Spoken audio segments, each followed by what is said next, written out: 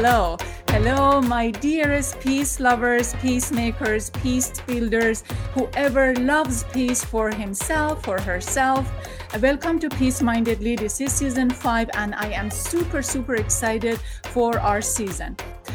Season 5 is a very special season for us at Peace Mindedly because we are doing something extraordinary and very amazing.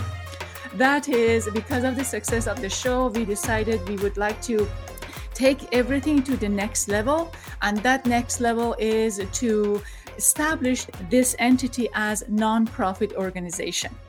And we are working on that with a range of talented, amazing women in our community. We are doing this, and we are doing it during Ramadan. We have lots of very interesting, amazing program for you. Why Ramadan and why Peace Mindedly? The gist of the show has been to showcase the elegance, the pride, and diversity, inclusion within Muslim community. And since we are doing that and we've been successful, so we are taking everything to the next level. For season 5, we have a range of subjects that we are going to cover. That includes food, includes so many angles, including some of the major concepts in Islamic teachings. One of those very important concepts is the talk of Huris. The whole concept of Huris in Quran, and just for the sake of comparison, Huris in Quran, so much so like we are gonna have our guests to explain that, but so much so could be liked against the angels in biblical scripture.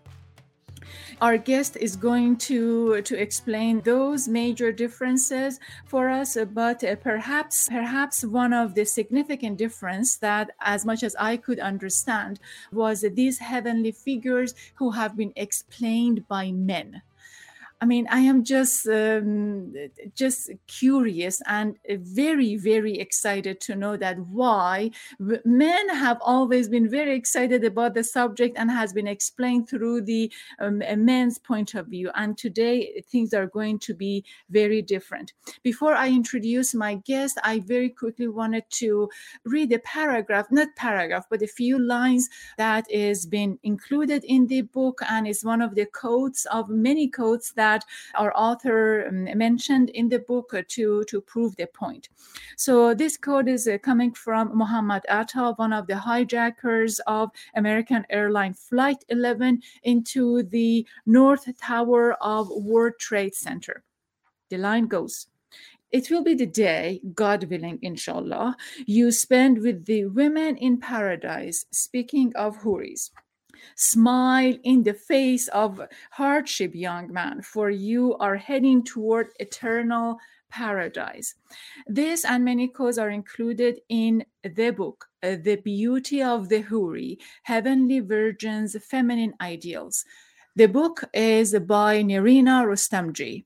Nerina Rustamji is Associate Professor and Chair for the History Department at St. John's College of Liberal Arts and Sciences. Nerina specializes in the intellectual and cultural formation of Islamic societies. She teaches in various subjects within the same discipline. Nerina is particularly interested in aesthetics, gender configuration, secularism, and American relationship with Muslim words. I am super excited to have Nerina in our show. Hello and welcome. Hello, Sara. How are you? Thank you so much for having me on your show today. Absolutely amazing to have you. I am probably too excited that I cannot finish my sentences, but I'm just going to start with this one. I have a dear friend. He is a scholar. He researches on various topics about Iran, about filmmaking in Iran, so forth and so on. And yesterday he called me out of blue because he really called me about the show and about what we cover. And he called me and said, "This is a very interesting topic that you are going to talk about, and I am so interested to know so and so," and started commenting and asking questions. And I was just, Nerina, I was so taken by this kind of his interest on the subject, and also learning and knowing that men are so obsessed with women, and in this case with Houris. So what is your take on that? Well, I have to tell you, I'm smiling because what you discovered in even introducing the topic is not new. And in one of the books that I talk about in my own book is by Fatima Mernissi. It's called Women in Muslim Paradise, and I'd like to talk about it later on as well. But one of the fascinating things about that book is she starts the book by saying, you know, I was sitting with a friend who happened to be an imam, and there was a show that was talking about the Houris, and he was getting more and more excited, whereas I was getting more and more distressed. And then she goes on in the book to explain what that actual, her actual take about the Houris is. So I'm smiling because what you describe, I think, is that same kind of tension, is that there's this absolute fascination, and that fascination can take a very gender turn. And then on your part, just like Fatima Mernissi, you're kind of wondering what is going on, what is happening in this conversation that I don't understand and I don't necessarily have the same kind of insight about. So yes. So yes, Nerina, Nerina, what is going on? Why men are so obsessed with women figures or women in general? Yeah, it's such a good question. And you know, and I know today you're going to ask many good questions for which I wish I had the answer. But I can tell you that there is this fascination, particularly with the Houris, but also there is a way that feminine models, feminine ideals become a kind of collective enterprise. And it happens, I think, more with women than it necessarily does with men. And so perhaps, you know, you suggest, why is it an obsession? Is it a fascination? Is it that our imagination centers particularly about women and their forms and what we expect about them in ways that it does not necessarily center on men? I mean, there's so many different, doesn't center about men in the same way. I think there's so many different ways to take this. And the one thing I'm certain about, so I'm not certain the answer, but the one thing I'm certain about is we should ask that question for each time period, for each text, for each group of people in their specific moments. I don't think we can come up with an answer for all time and all people. But perhaps when we look at the smaller case studies, we can start to see some similarities. Yeah, but you're absolutely right. The fascination is there. And so is the energy. You know, that fascination can be reverential, that fascination can be repulsive, that fascination can be with humor. I mean, there is so much in the figure of the Houri that has been offered through time for so many different groups. We had a guest, Salim Ibrahim, author of Women in the Quran. And then she argues that there is no gender attribution toward Houris. But in our conversation, when I had with you on the phone, I just explained that I'm from Iran.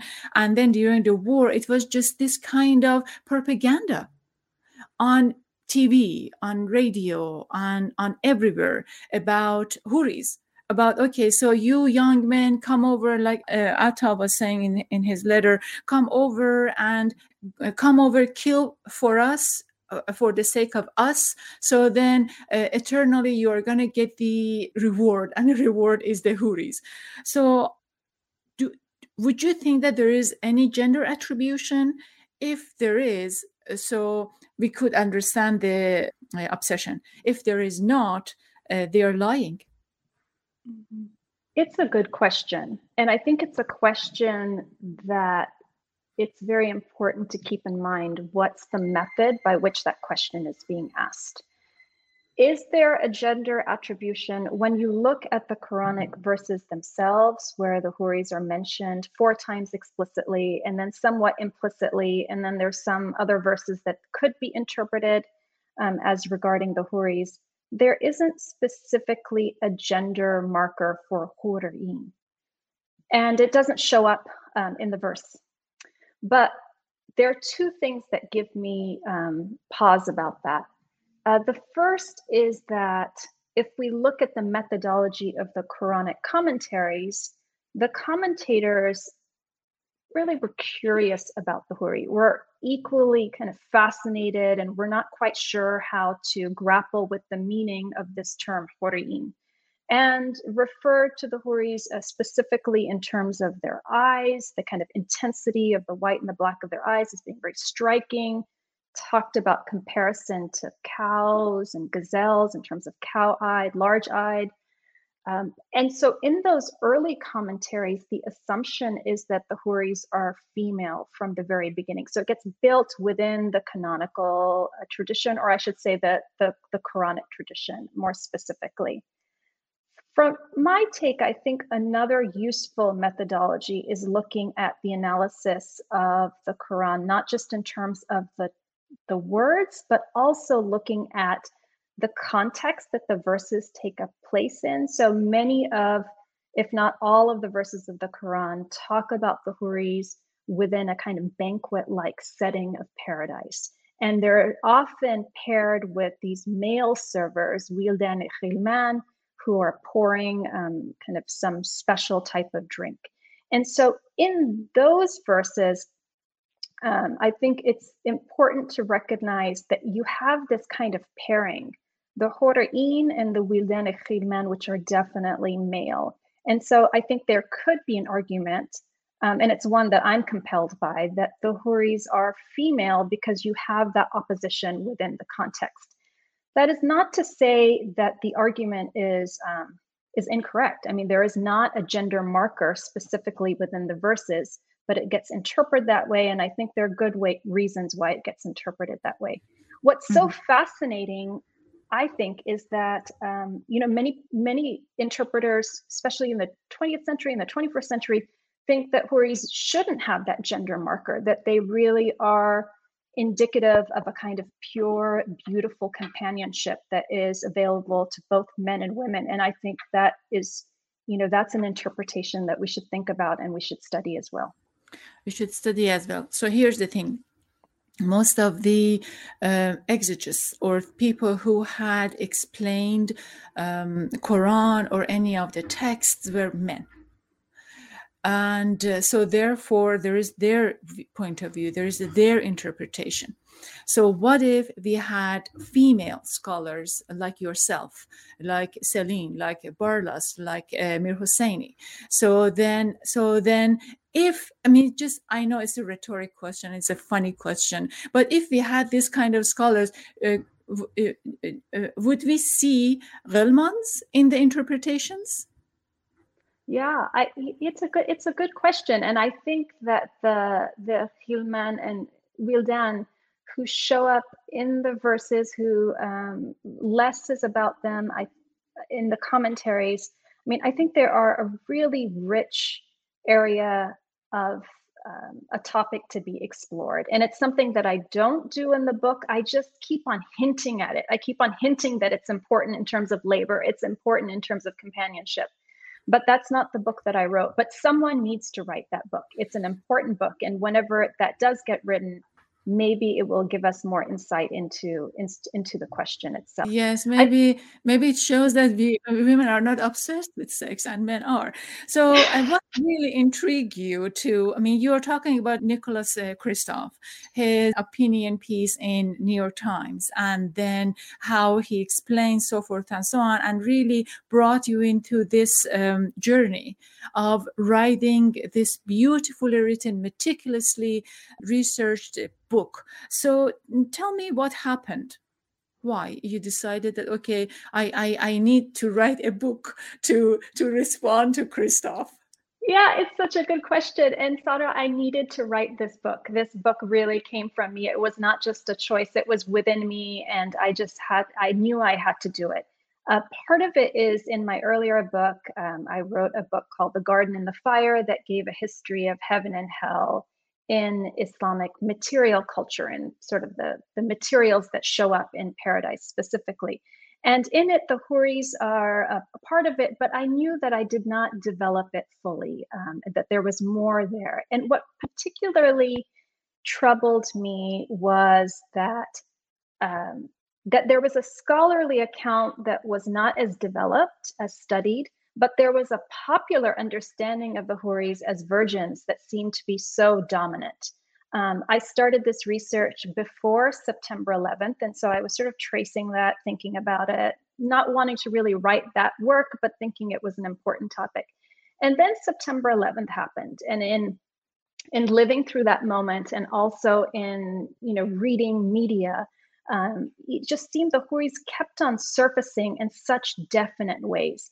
Part of it is because of that line that you read that was in the letter that the FBI found and attributed to Muhammad Atta. And part of that was, I think there was a way that in American media and in American culture, focusing on the Houris became a way of processing 9/11 and thinking about Islam as a religion, and thinking about it in very negative ways. And so for me, I needed to write the book because in my mind, it was my September 11th book. That is to say, I wanted to make a contribution to the public discourse. I thought there needed to be a much more careful explanation of what the Houris are and how they're not just virgins, which is a translation that I think doesn't do justice to the full range of concepts that get associated with the Houri. I thought this book would take 2 years. I would sort of dash it off. I'd make my contribution and I'd move on. But as I started studying the Houri, I just realized there was such depth to the traditions, not only in the Islamic traditions, but really in the European traditions as well. And I just kept on slowing down to try to get to better understanding. Better understanding. What did you really learn after you finished the book that you didn't know before starting? Some of the major concepts, you think? I think what I learned that I didn't expect to learn was how significant the Houri was for the developing tradition in Europe. I knew that there was a European fascination with the Houri. I mean, you have a European fascination with this idea of a Muslim woman, whether she's in a harem or she's an odalisque, kind of like this entrapped sexual beauty. I knew that, and that fit within, really kind of the lens of Orientalism. But what I didn't expect to find was how developed the Houri was as a model for Christian women. In an idealized model, a model of what a woman could be at her full possibility. And that just made me stop and made me realize that when we look at these feminine ideals, that they don't get siphoned into Christian and Muslim and early medieval and classical Muslim and contemporary 21st century, that there is something that is so compelling about the figure of women that different groups borrow from different traditions, whether they realize it or not. So that's the kind of major area that I learned. And I think that, to extend that, what I came to understand that I didn't fully understand, maybe understood conceptually, wanted to understand, but did not fully understand, is the way that we categorize our studies, the way that we categorize ourselves, that is Muslim and this is European and this is American, is false. And when we look at the kind of concepts that we are all using, they tend to center around women. So can we say that biblical angels are so much like the Islamic Houris? I think that there are differences, and that's why we have to study them. One doesn't get equated to the other. And that's where the fun is then seeing how a group takes this model and makes it their own and brings so much meaning to that model and amplifies it. And then another group takes that sort of model as well. So I think it's not an iterative process. It's something so creative. And for me, it's something so human. It's why history is so rich and so wonderful, because we're studying about people and their imaginations. So in the case of angels, for example, angels are fascinating. And, if you go beyond the putti and the idea of the angels as these benevolent beings, angels are even more fascinating. And some of the apocalyptic texts in the Christian tradition, angels can be terrifying, angels can be sexual, angels have a complete capacity to them. So I would say Houris fit within that in the sense that they are intermediate beings. In my mind, an angel is an intermediate being because it can, the angel has access to the heavens and has access on earth. Jinn are also intermediate beings because they are in this kind of realm, not just in the stratification, but can exist in different forms in different ways. And Houris fit within that angel jinn continuum of this being that is not necessarily born on earth, imbued with life, but has a kind of cosmic significance. And that cosmic significance is a little bit murky. And that murkiness is what makes them so useful. So I do think Houris are similar to angels, but I do also sometimes just pause when people want to equate them as angels, because they're not just goodness. There's something much more interesting about them. Yeah. So you're saying that idealize the models, and then, we conceptualize some of those beauties. You know what? I wish that we women had this kind of power, that we could also idealize men and also conceptualize men, and just think about, okay, who is the most handsome, who is the most blah blah. But of course, we are not obsessed with men. Stay tuned with me. If you are watching the show, yeah, on YouTube, and if you are not watching, so go to the YouTube under Goldtone YouTube, and there you are gonna see two Houris on my back. So these are two paintings on wood. My brother sent it to me from Iran, and is similar to the kind of Houris that Nerina is talking about. You are watching and listening to Peace Mindedly, a podcast featuring peaceful bridge makers. We are on this season 5, and we dedicated this season to Ramadan. For this season, we are going to talk with lots of cookbook authors, and also authors who are taking some of the concepts important for our community very seriously. For this hour, we are talking to Nerina Rustamji, professor of Islam and Middle Eastern Studies and author of The Beauty of the Houri.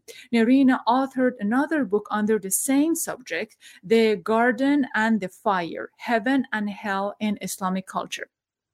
She is an associate professor at History Department of St. John College of Liberal Arts and Science. Nerina's research focuses on studying the collapse between medieval and modern disciplines in the Islamic world. We were talking about how Houri entered into the Western literature, and within the book, actually, there are a few amazing paintings of those. If I can find some of those paintings for our viewers. So I want to see how you explained, just touched upon, but there is one female travel writer who wrote about the Houris. So this is one of the, if I can show, yes, one of the pictures, and we have more. So I want to see what happened, why all of a sudden Westerners decided to take Houris more seriously. So the writer that you were mentioning was Mary Montagu, and she accompanied her husband, who was the ambassador to the Ottoman Empire. Yes. And she described the women in harem spaces as celestial beauties. She didn't use the term Houri specifically, but it was very clear that she was drawing on some concept of a feminine beauty that was so beautiful that it was not part of this world. It was part of this other world. But aside from her, you have also a French writer named de Loire, who left from Marseille and traveled through the Ottoman Empire, and he wrote a series of letters. In 1640, one of those letters mentions this term of Houris, and he chides Muslim men for not valuing their wives, and instead to constantly talk about these beauties in heaven. These Houris that they'll receive after their death when they enter paradise. It's from that time period onwards that the term Houri enters the French language, and then it also gets introduced into English in the next century. And when you see that term, there is just this proliferation of Houris, and specifically naming women or having women, alluding to women as beautiful like a Houri or handsome like a Houri. When I first came on these references, I thought, oh, well, okay, well, this is a kind of Orientalism, right? Just they're beautiful, and it's this place, beauty in terms of this place from the Ottoman Empire that's not like us, but is rich and is an empire, and is to be admired. But the more I looked at these references, I realized that in these traditions, particularly in the English literary tradition, the Houri had two capacities. The first capacity was that the Houri symbolized this idea of an enslaved Muslim woman who, was beholden to either the sultan or was beholden to her husband who didn't have freedom. And it was a way of indicating that Islam was a religion that had oppression built within it, particularly for women. And that continued through, pretty steadily as an interpretation. But at the same time, there was another kind of use of the Houri, and that was that Houris had a kind of beauty that allowed them to be both beautiful and pure, both bodily beautiful and pure. And this is where the different writers start using the Houri as a Christian ideal, or an ideal for Christian women, is to sort of suggest that Christian women could be just as cosmopolitan, have the same kinds of refinements, have the same kinds of manners, but at the same time have a kind of modesty that accorded with Christian faith. And so the Houri becomes a model in that way as well. Nerina, I've read Quran a few times, 4 or 5 times. I didn't find any description of Houris. It's not even description of the body or beauty or anything. It was just, okay, these even purity, even just these Houris are there, and you, as you explained, mentioned only 4 times. So I'm wondering where all of this explanation is coming from. Oh, Sana, that's such a good point. It's such a good point, and it's one that I would say as well. When you look at those verses, you have a reference to Houris like pearls, or Wildan Khiman like pearls. So you have this idea of a kind of sanctified beauty. That's as much as you get. The term itself is one that I'm still don't think that we have a good explanation for. But when you start looking at the Hadith, that is where you have the descriptions of the Houris as a female who, has beautiful bodily form, whose skin is so fair, who has a melodic voice, who is kind of draped with adornments of gold and silver, brocades, and then that develops over time. So the Hadith starts that tradition, and then you have what I call eschatological manuals that take that figure of the Houri and just keep on amplifying those descriptions, and then making the Houri kind of the prime female of paradise, the prime protagonist, so much so that by the 12th century, you have eschatological manuals where the Houri is like a queen who has, different servants who are serving her. So that all gets developed in the Hadith literature and beyond. And I think what's useful for us is to be able to trace the imagination, how the imagination of the Houri becomes developed over time. Yes. So I want to know, how does the state-run media, and then in Muslim countries, I include Iran, I include Turkey, many of the Middle Eastern countries that I know I've traveled, and as well as the biased US media. You explain it in a passing, but I really want to emphasize on, in your opinion, how do they use the concept of Houri to shape and influence public opinion? You said that it's mostly negative.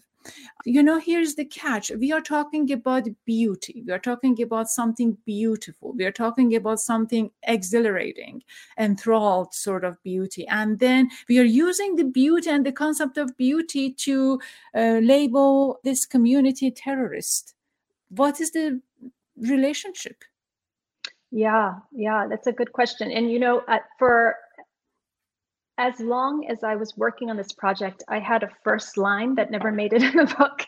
And the first line was, "It's a strange pairing beautiful earthly virgins and beautiful heavenly virgins and violent earthly jihad? How is it that these two can fit together within the same figure? How is it that this one figure can be interpreted in so many different ways? And the thing is, it is interpreted that those different ways. So let me separate the media a little bit. For the US media, I think the mention of the Huri becomes a way of signaling an older polemic about Islam and Muslims and Muslim men. And this polemic is as old as the Latin Christendom. We see it, centuries ago, that Islam is sexually driven and that Muslim men have this kind of capacity of sexual oppression. And so I think if we look at those mentions that come, something like as early as Marco Polo that show up in theological texts of Latin Christendom, that's the same kind of argument, to use the Huri as a kind of what I call a kind of code that, there's something wrong inherently with Islam, with the religion that allows for sexuality in paradise, that's not within a kind of Christian format of thinking about why paradise is a special place.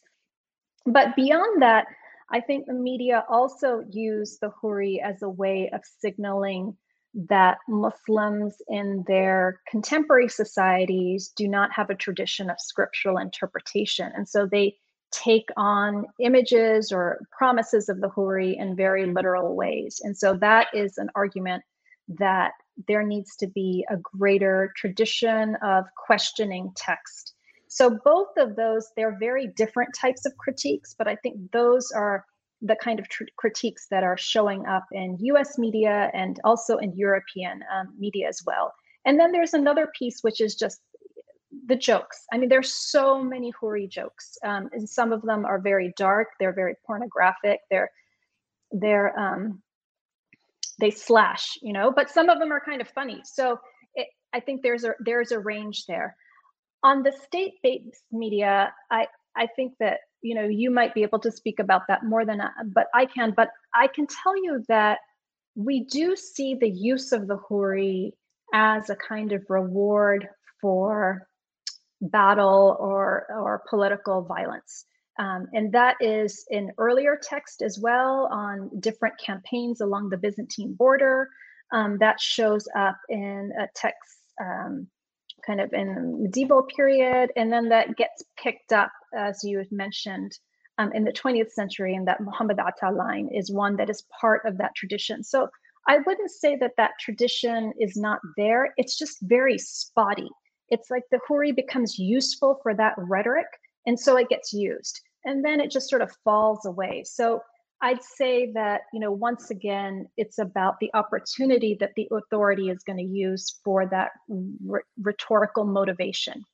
Rhetorical motivation, exactly. So as you were speaking, I was thinking, okay, so it doesn't matter we are talking about art or beauty or women or erotic women, sexy women, beautiful women, whatever women, if we are going to phrase them and shape them in a extraordinarily negative platform or orientation. So it doesn't matter. And then the other thing is, because Western Enlightenment and Western media is the teller, they are the storyteller, so they shape the story the way that they want. So therefore we have this kind of, although we are talking about beauty and we're talking about a beautiful concept, as has shaped and demonstrated as a terrorist and negative ideas.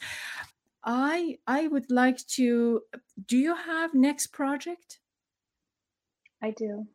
What is it? I'm still working on it. I'm still working on it, but I'm interested in, I want to go back to sort of my medieval background, and I want to do a project that doesn't necessarily involve religion, but I think I'll come, it's like everything comes back to it. But I'm really interested right now in traditions of perfumery and in plants and different types of extracts of chemistry. So the process of distilling roses is actually from Iran. and the Yes. Iranian plateau. And so I'm really interested in that kind of more that garden landscape architecture, but also in commercial trade and thinking about kind of development of beauty, of aesthetics, but in a terrestrial form. So I have, with the garden and the fire and the beauty of the Huri, I've been sort of hovering in the heavens for so long. I'm ready to land on Earth, get my hands in the dirt a little bit. So if you're going to talk about extracts and the chemical, you're still somehow in sort of a perfumic, for the lack of a better term, or a good smell, beautiful places. I really recommend, if you could, go to Kashan. You're going to enjoy of how they are putting all of those rose petals inside this big glasses, and how they're extracting rose water and so forth, and it's just enormously beautiful. Yes. Thank you for that. Yes, awesome. So we are next project is going to be about the smell of, and then aesthetic connotation of. I like to write things about places you can't go and come back easily, things that you can't see, experiences you can't recover. I think as a historian, it's a kind of way of talking about the invisible things that shape our lives. Amazing. The book concludes with a very strong, I would say, very strong statement. Can you please tell us what is the final statements? The book, the first chapter of the book presents American reactions that involve the Huri after September 11th, and it's particularly focuses on a question about a theory we didn't discuss that proposes that Huris are not these feminine companions, but they're white raisins. And it's that part of the chapter, or that chapter, is really about a critique of Islam, that it doesn't have a tradition of scriptural interpretation. And then I take the reader through the different levels of the book to show that this question of the Huri is not just even a question about Islam. It's a question that is within the tradition of European writing and American writing. So we even have something we didn't talk about in the 19th century, gentlemen writing love poetry to their American sweethearts, referring to them as Huris. So it's within America as well. But the end of the book, I asked the question, what I call the woman's question, which is something that I saw that was very developed in the kind of digital sphere. And that is, if men receive Huris, what do women receive? And in the chapter, I give a range of answers for how Muslims in the 20th, but really 21st century, answer that question, and show that there is a vast range, including, quite surprisingly, some who argue for male Huris. And how I end the book is at this point of saying that all along we've been asking the wrong question, or that the media has been asking the wrong question. It's not what are Huris, and are Huris grapes or raisins. It's what do women receive? How do women understand their role within this larger tradition? And what are the different ideas about that? And in that sense, the book ends on a very strong note of saying that there is a scriptural interpretation. It is very dynamic. It is very imaginative, but you have to be looking in the right place to be able to see it. If we keep on falling back on our old polemics that we've inherited from Latin Christendom that denigrate other religions and different systems, we're not going to see where the real answers are. Beautiful, very beautiful. One question that I love to ask Nerina, I wonder, what did you leave out and did not include in the book, and why? Well, the one area that got left out, which you referred to already, was these male servers, the Wildan Chiman. They are very important for the tradition, and I'd referenced. I'd mentioned this earlier. They're a laboring class in paradise. They're not.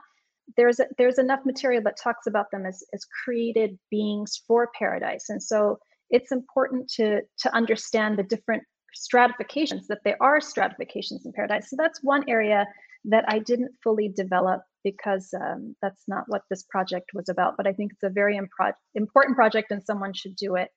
The other area that I wouldn't say that I left out, it's just that I went as far as I could go, was in the fifth chapter, I looked at some of the traditions of the Huri in jihadi text, and specifically in different websites and recruitment videos. And many of those videos and that material is not accessible since YouTube has changed their policies over the last few years.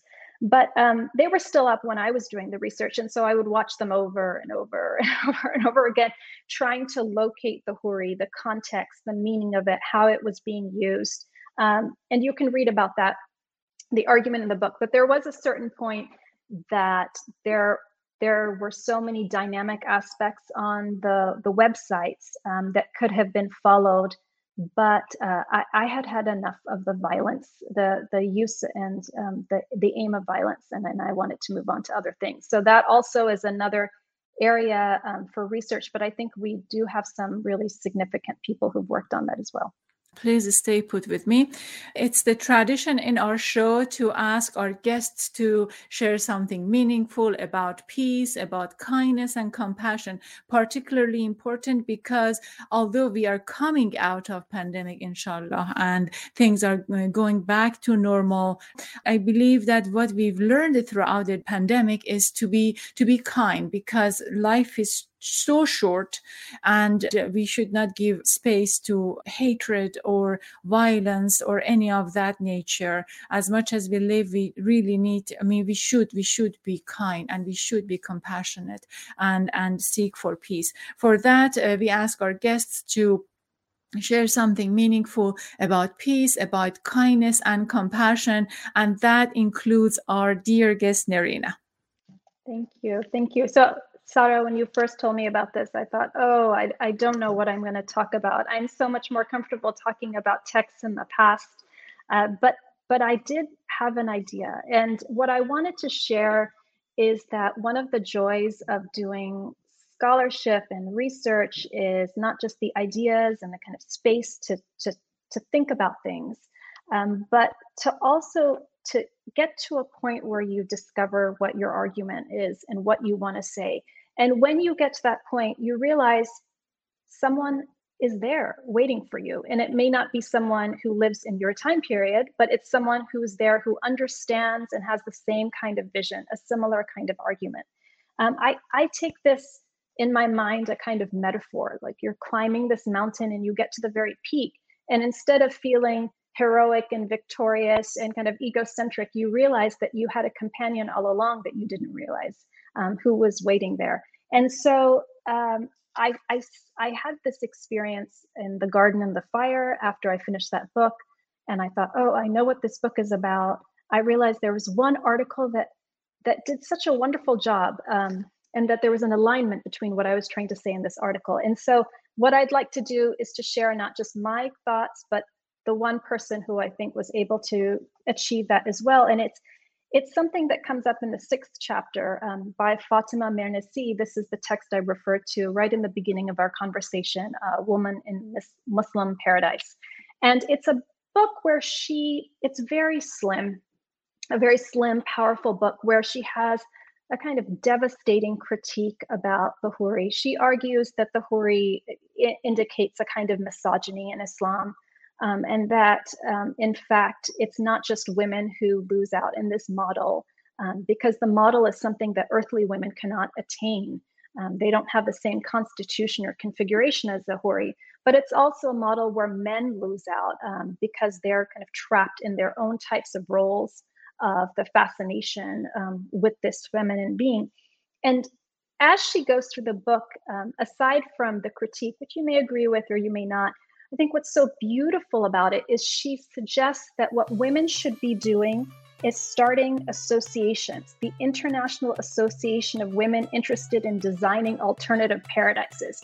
And there's something really joyful that she talks about, that the kind of need for women to interpret text, the need for women to think about and to imagine the world that they want to be part of, that they want to design, and that there should be this kind of large-scale project. In that, she has a passage where she shares her imagination of what paradise is. And she talks a little bit about this kind of imam's paradise, which she equates with power and having scores and having accounts and gendered relations that are not necessarily smooth or fair or equal. But here's where I want to focus in, is these words. I see paradise as a deep, deep breath taken in a wide, wide horizon of peace. Paradise is when I wear the sun around my head like a necklace. Paradise is when others can sense that I'm connected with stars, with moons, familiar and unfamiliar, with skies, the blue ones and the other ones. And I love that phrase, the skies, the blue ones and the other ones, because we don't acknowledge all of those skies. We don't share all of those imaginings. And I think that's what's so beautiful about her words and her call to action. It's not a call to action just for justice. It's a call to action for humanity, for us to imagine together what our perfected realms would be. What would it mean to value ourselves for who we are? And that if we do it together, we might be able to reshape the world. You reshape the world and reshape the paradise that we want to be included. The Beauty of the Huri, Heavenly Virgins, Feminine Ideals, is the book that we should read and enjoy. I really enjoyed our conversation. Thank you very much, Nerina. Khoda Hafiz.